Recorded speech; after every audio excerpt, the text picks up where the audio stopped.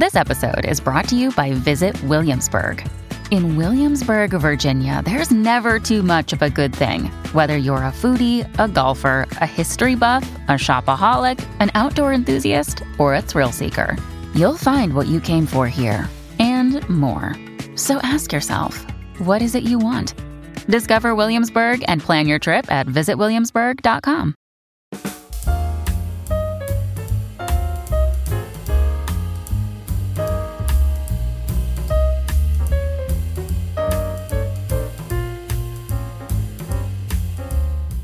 How do you get Serena and Venus Williams to allow you to make a movie about their dad? We've got producers Tim and Trevor White here on Crew Call. We're talking about King Richard. My first question is, tell me about getting the rights. Tell me about getting Serena and Venus on board. Yeah, I mean, so really, I guess, I think it was an idea that Trevor and I had been playing with basically for a while. We really loved the character of Richard Williams, and just I think we were both very inspired by this family's, dream and sort of their pursuit to get to it. And I think around maybe 2014 or 2015, I actually wrote an email to Venus. I got her email or assistant's email or something like that. And I sent her an email and obviously never heard back. It was just kind of a shot in the dark, like, hey, we have this idea. We'd love to do this movie with you guys. But never heard back. So I think Trevor and I sort of sat down and we talked about it at that point and just said, we basically decided that our only chance at really getting this going was going to be to develop a script on our own that was just absolutely amazing and frankly sort of undeniable and that would just take on a life of its own. So from about 2014 or so to 2017, we met with numerous writers and we heard pretty much every take you could ever imagine. We know from from those conversations that there's really so many different ways you can tell the Richard Williams story, so many different timelines. There's really endless permutations. And it was basically in 2017 that we sat down with Zach Baylin. We pitched him the idea, and it was sort of a kind of a character Zach knew, and he knew something about the story, but it grabbed him right away. He basically said to us, give me a couple days to kind of do some research and play around with this. He sent us a couple days later, sure enough, he sent us an email that was really just amazing. And it was exactly what this movie is today. He really figured out the timeline. He figured out the heart of it. He seemed to really have a great handle on Richard and the girls and their journey and exactly what it meant. So we hired Zach. And then about 9 months later, we had a script from Zach that we had sort of worked on a little bit with him, but it was absolutely excellent. I mean, he really delivered on everything. And, the goal of sort of coming up with kind of a script that was absolutely undeniable is a pretty big goal. But Zach, that's exactly what he did. And from that point, the script really took on a life of its own. Will Smith was interested, and we then sent it to Dave Werschafter and Jill Smoller, who were Serena's representatives at WME. They loved it also. And so at that point, basically, it was now being sent to the family. And then I think around August 2018, we sat down for the first time with Isha Price, who is Venus and Serena's sister. She's an executive producer on the film and is sort of their manager, is very involved in kind of all aspects of like the business, basically. And, you know, we really just started the conversation with Isha then. And it took about 9 months or so of kind of us talking about the project, the script, the plan, the way we wanted to make it, the goals, sort of all those things, to really get them, I think, to feel comfortable with the team, with Trevor and myself, and ultimately say, okay, let's do this. Did, you know, when they first saw the script, Mm-hmm. was it evident at that point, like the spirit we see on screen, his spirit, we feel it, it's there, it's like a lightning bolt. Was that evident in the script at the time? Did they read it and say, oh my God, you got him? Yes. Or did they feel like, oh, well, this is just a collection of what's been out there in the press and everything? No. Right away, they were like, they could recognize that this was special and that Zach had done an amazing job. And I mean, they certainly had notes. And Isha had, you know, specific things. Their notes were sort of always, I think, coming from a place of authenticity. Like, you know, it would have been a little more like this, or would have been a little more like this. And, you know, really things that Zach or us or anyone could have never known without talking to them. But I think the reason the script got their attention, it sort of got in front of them, was because it did capture the man, and it did have the heart, and it had everything that the movie, you know, I think we hope has today. Did they have any big notes? Like, for example, when he shows them all Cinderella as a lesson, or how he had this plan? Yeah, well, the Cinderella scene specifically was actually a scene that they told us to happen, basically. So that was a scene that that Isha actually described to us in the first meeting, and we thought, wow, that's really interesting and great. Beyond that, you know, I think a lot of the notes were just about this sort of authentic details, basically, and just really getting it right. And I think the family was always, you know, the family and Isha were always coming at it, I think, from a place of, if we're going to do this, let's have it be real, let's have it be authentic, and let's have it really capture us. And they didn't shy away from sort of any detail if it was real. And I think they gave the movie, they sort of helped the movie have the kind of authenticity that it has now.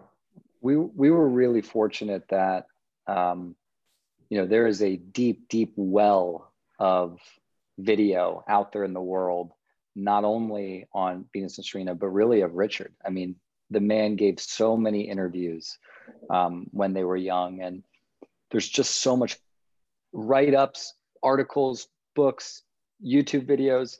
So, you know, we were able to glean a lot from that. I think the piece that was more challenging was actually getting Oracene right. And that was another thing that I think the family, when they got in, we really began to hone her role and her voice in particular. And that was really exciting.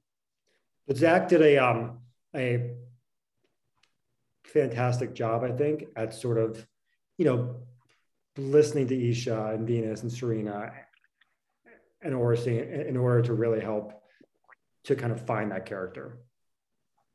Was, when you met with Isha, was Will already attached? Will was interested, provided that we got the family's blessing. So Will had read the script and said basically, yes, I would love to do this, but only if the family is gonna blessed the project. And then where did you find Zach? Because he has an extensive resume working in art direction. Yeah. Some great credits. Yeah, it's a great question. So Trevor, my colleague actually at Sartor, Alan Mandelbaum, actually suggested when I was in New York that I meet with Zach actually about this other project that we were working on. He had read Zach and thought he was a great writer. And we sat down and we talked about this other project for a lot of the meeting. And at the end, just kind of on the way out, tennis came up and Zach sort of revealed that he was an avid tennis follower. And I sort of said, oh, wow, like sit back down and let me tell you this one other thing that we've been working on. And it was sort of crazy how that happened, but it's pretty wild. I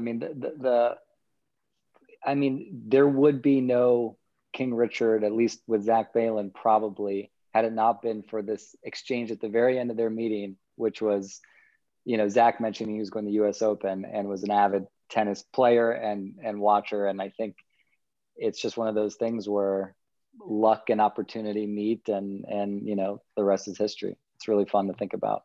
Yeah, absolutely. So you meet with the Williams. Mm-hmm. Will Smith is interested. Was there an auction, or did you walk the whole package into Warner Brothers with Will behind you and pitch Courtney and pitch Toby? I mean, there was an auction. I mean, there was a whole process. I mean, we took it out, I think, at the beginning of March 2019. It went to every buyer. We had a lot of interest sort of across the board. And really just a lot of great companies, a lot of great executives were interested. It was really very flattering, I think, sort of us and the project, everything. And ultimately, we decided to go with Warner Brothers. What was it about them that won you over? I think, I'm not going to lie, at the time, there was an element of just the big theatrical release. But there was also just the dialogue and sort of the conversation of the movie really as a sort of major cultural event. And they had just done Crazy Rich Asians and Star is Born. And I think those were really two movies that we looked to as, really kind of major cultural events. And I think that's what we wanted for King Richard. And, we liked the pitch overall. And there was also, they really understood the movie we wanted to make.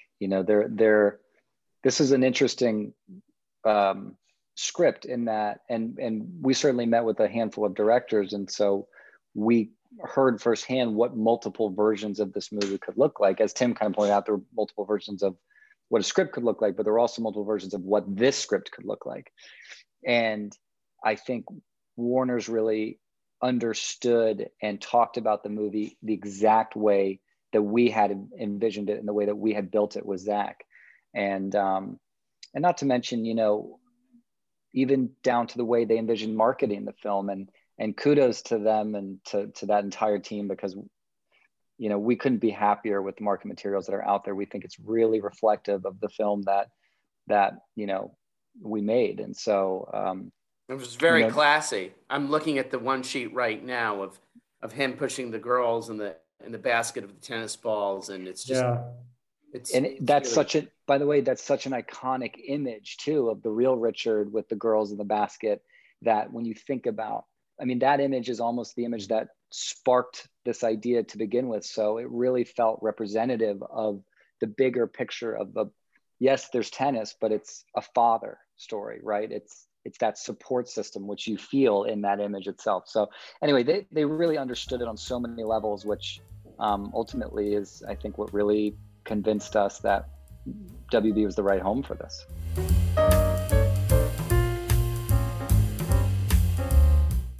Another day is here, and you're ready for it. What to wear? Check. Breakfast, lunch, and dinner? Check.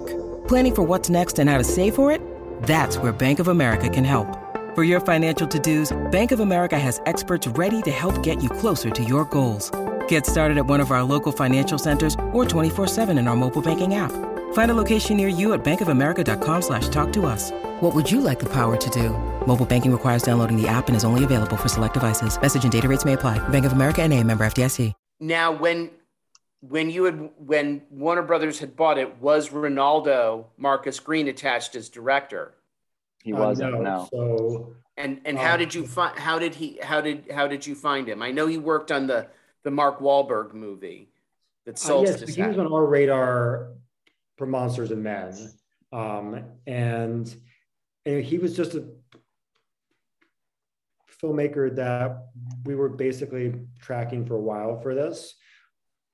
The first time we talked about it, he wasn't available because of the Mark Wahlberg film. And then our dates pushed a little bit, and then he became available. And so Trevor and I loved him. We had to meet with the studio.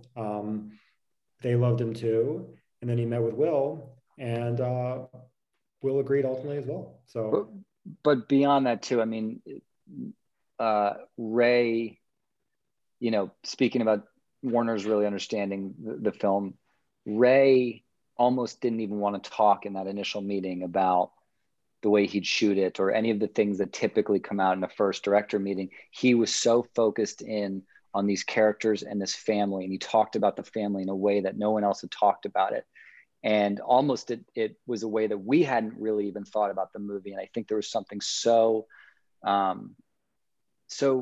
interesting and beautiful in the way he spoke about it and could relate to it himself, coming from, New York City and being raised by a father who pushed them and, who had them kind of try to excel in a sport. And, he grew up a baseball player. And I think he just had this parallel to the story in a really interesting way.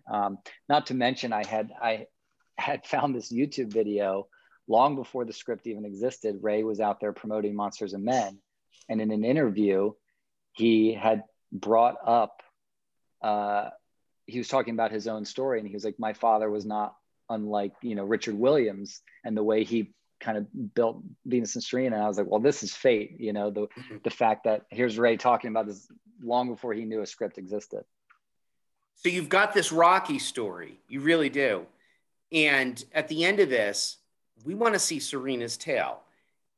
Is that part of the conversation? If this reaches a certain type of success between HBO Max and theatrical, is there a possibility we could see a sequel? Like, was it intentional to give us kind of there's more to this story. We know there's more. I mean, we certainly didn't build it as like a franchise in mind. I think we thought the most interesting aspect of the story was, this starting in Compton in 91 and ending in Oakland in 94, because that was really the journey that we just thought was a movie really. And really Zach, cracked as the movie. But I mean, look, I think nothing's off the table, I guess, Yeah. It's not something we've talked about yet. Yeah, that's exactly. Nothing's off the table, but we certainly didn't intend for that conversation to be like that, I can't be the first one that suggested this. You haven't been. No, not the first, but yeah, I mean, I think, there's definitely a lot of great material. And it's an amazing family, and they're amazing tennis players and athletes. And, there's, as we know from sort of meeting with writers and looking at every option for stories sort of out of this, there's a lot to work with. But what's so interesting is when we think about Venus and Serena, of course, being the GOAT, right? The greatest to ever play the game, male or female. it is tricky to kind of wrap your head around, well, why isn't she more of the focus in those early years? And I think that's kind of what's so great about a story that can kind of take what is known and show a side of it that audiences won't know. It's kind of how we create. Exactly. And so I think very few people actually know that it was Venus who led the way in those early years. And Venus was the better player when they were that age. And Richard was the only one who really at that time believed that Serena would one day eclipse Venus, and that's pretty remarkable. So we just think it's a more interesting way to tell the story. Has he seen the movie? We're actually not sure, honestly. But was he involved? Was it mostly the daughters that were involved early on? Yeah, it was the daughters. Did he have any kind of say in it?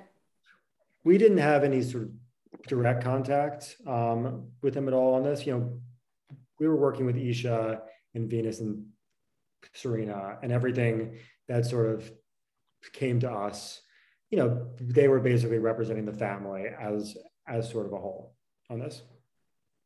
I am still amazed what he did with Paul Cohen, how right then and there are agents ready to sign the girls, and he doesn't want to advance them because he doesn't want to overextend them.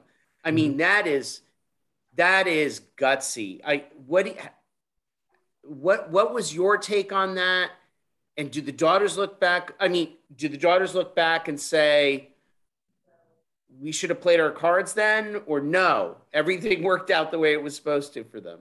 I think now everything worked out. Yeah. Clearly. I mean, at the time, I think you're right. It really was pretty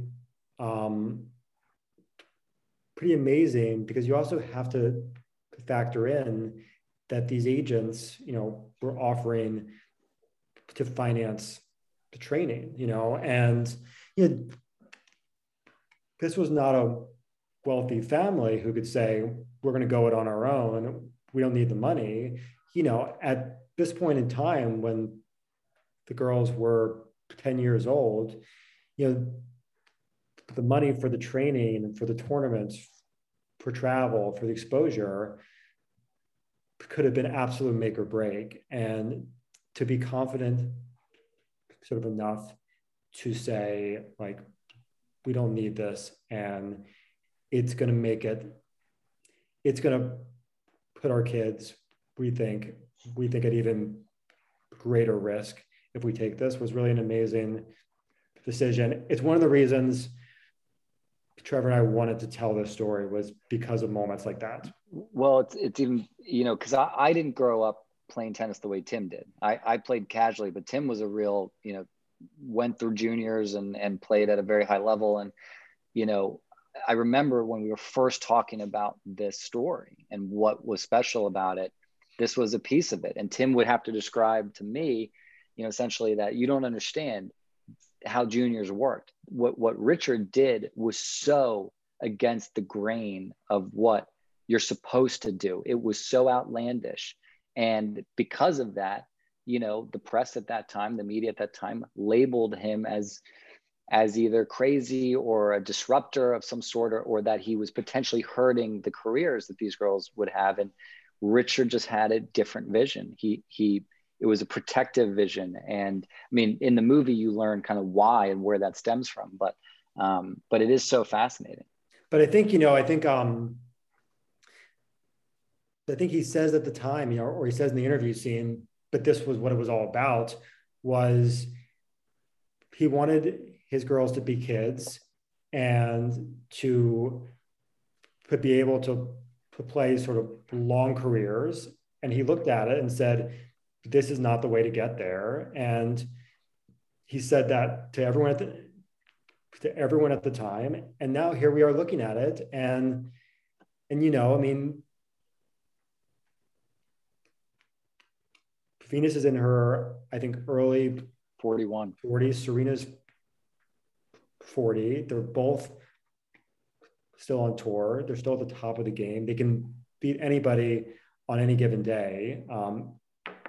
Serena's still in the running to win Grand Slams. It's, I mean, you've never seen anything like this. Players playing into this age range, and it's exactly, you know, it sort of worked out exactly as he said.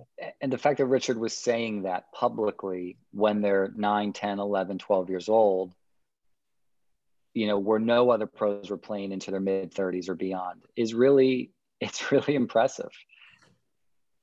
So this film was, I remember it was interrupted by the pandemic, and then you resumed shooting. Tell me about that. How much was in the can? And then coming back, was that like... Yeah. Like a whole, I mean, for everyone, I know it was a whole new way of working with the units and everything. And it was surreal. And you know, every film or show that went through what we went through probably had a very similar experience. But, you know, we shot 3 weeks. We shot 17 days before getting shut down on, I believe, like a 46-day shoot. And every week, you know, the first week, it wasn't even in our line of sight. By week 2, it was, oh, this is something we should monitor. By week 3, it was how are we going to shut this all down in a way that we can pick this back up? And at that time, we thought it might be 2 weeks or 3 weeks, or we'd be back in 4 weeks. You know, when we actually shut down, never did we I remember someone saying, well, it might not be till July till we're back up. And I was like, that's impossible. It can't be till July. We didn't get back up till October. So there was this 6 or 7 month gap between when we shut down and when we got back up. And in those months down, it was the Wild West. It was tracking what the unions were negotiating with the studios in terms of, you know, a return to work kind of set of rules. It was, how do we do this safely? How do we move certain interior locations to exterior locations? How do we handle extras? I mean, the whole game changed. And it's so fascinating now thinking about it, because making a movie is already hard on its own. You already have so many things to think about. Now it was 90% of what we were thinking about was how to adjust for the pandemic, you know, how to do this safely during COVID and not make it feel like it's a COVID movie. You know, we really were careful not to make this feel like you could feel like, oh, they must have changed that and it's not as good. But conversely, in a lot of ways, the time off really helped us. You know, we had time for by a miracle, the 3 weeks we'd shot were almost entirely all the early storyline. The girls, when they're in Compton, you know, younger, and then it jumps 3 years later for the second piece. So we still had stuff in the younger storyline to shoot, but very little. And the majority of what we had left was them aging. So we could kind of lean into the fact that our lead actresses got older in this time. And it gave us time to really kind of continue to hone with Ray and Robert Elswood, our cinematographer, how we wanted to approach the tennis, you know, leading into that final match. You know, we really were learning what worked really well in shooting tennis and what didn't. And we were adjusting as we went. And I think that time actually helped us. Another question I wanted to ask you, as producers, you've done some great critically acclaimed stuff such as The Post and Wind River. And they are films, they are sophisticated upscale dramas for the big screen. In this day and age where everyone is obsessed with streaming and we see a number of these films usually get relegated to streaming, again, understood, producers have to be agnostic about how their films are seen, but is there a particular hook if you want it on the big screen, or does it just matter who's funding it at the end of the day? Does it need a little extra, I don't know, something in order to get it so that it is a theatrical release and not something that is strictly for streaming? Yeah, you know, I mean, here's my feeling, and then Trevor, you should answer as well, is you obviously have the big sort of tentpole kind of franchise movies, which I think still work really well for theatrical. I think for sort of our movie, which is, fully theatrical also, just on the same day, HBO Max. But I think, I think it really sort of comes back to our initial conversations with Warner Brothers, where they talked about the movie as a cultural event. And I think to us, that's what a movie needs to really be truly theatrical, like a cultural event. If you look at sort of other Warner Brothers, the Star is Born or Crazy Rich Asians or The Conjuring, these are all movies that are, whoever the genre, they're real events. And I think to us, that's kind of the deciding factor. Yeah, you've probably talked to many filmmakers about this, and everyone's probably got a slightly different perspective. My favorite thing in the world is sitting in a dark movie theater and watching a movie where the sound surrounds you and you feel audiences responding. And I think the times are certainly shifting. And I think Tim and I on this felt like this was a special project with special filmmakers and Will Smith. And, we had an opportunity for this traditional studio, big theatrical release. And that was enticing and continues to be enticing. And obviously the pandemic has changed things, and HBO Max is part of that conversation now, but it still will have that traditional theatrical. But there are movies, there are scripts, there are ideas out there that we're certainly developing that we think is really ripe for the streaming world. And so, it'll be interesting to see how Power of the Dog, a film like that's really a masterclass in filmmaking, is taken to for a Netflix audience, because that's a movie that probably really feels different in a theater than it does in a tiny little iPad screen. And so that's kind of an interesting thing to consider and look at. But we want to adapt.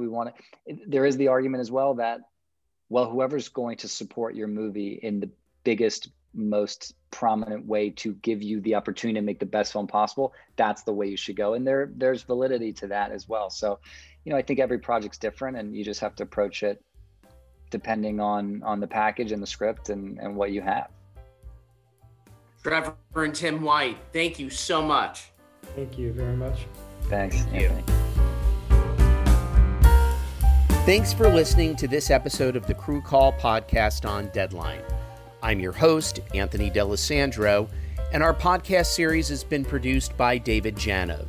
Make sure you subscribe to us on Apple Podcasts, Spotify, or wherever you get your podcasts so you never miss an episode.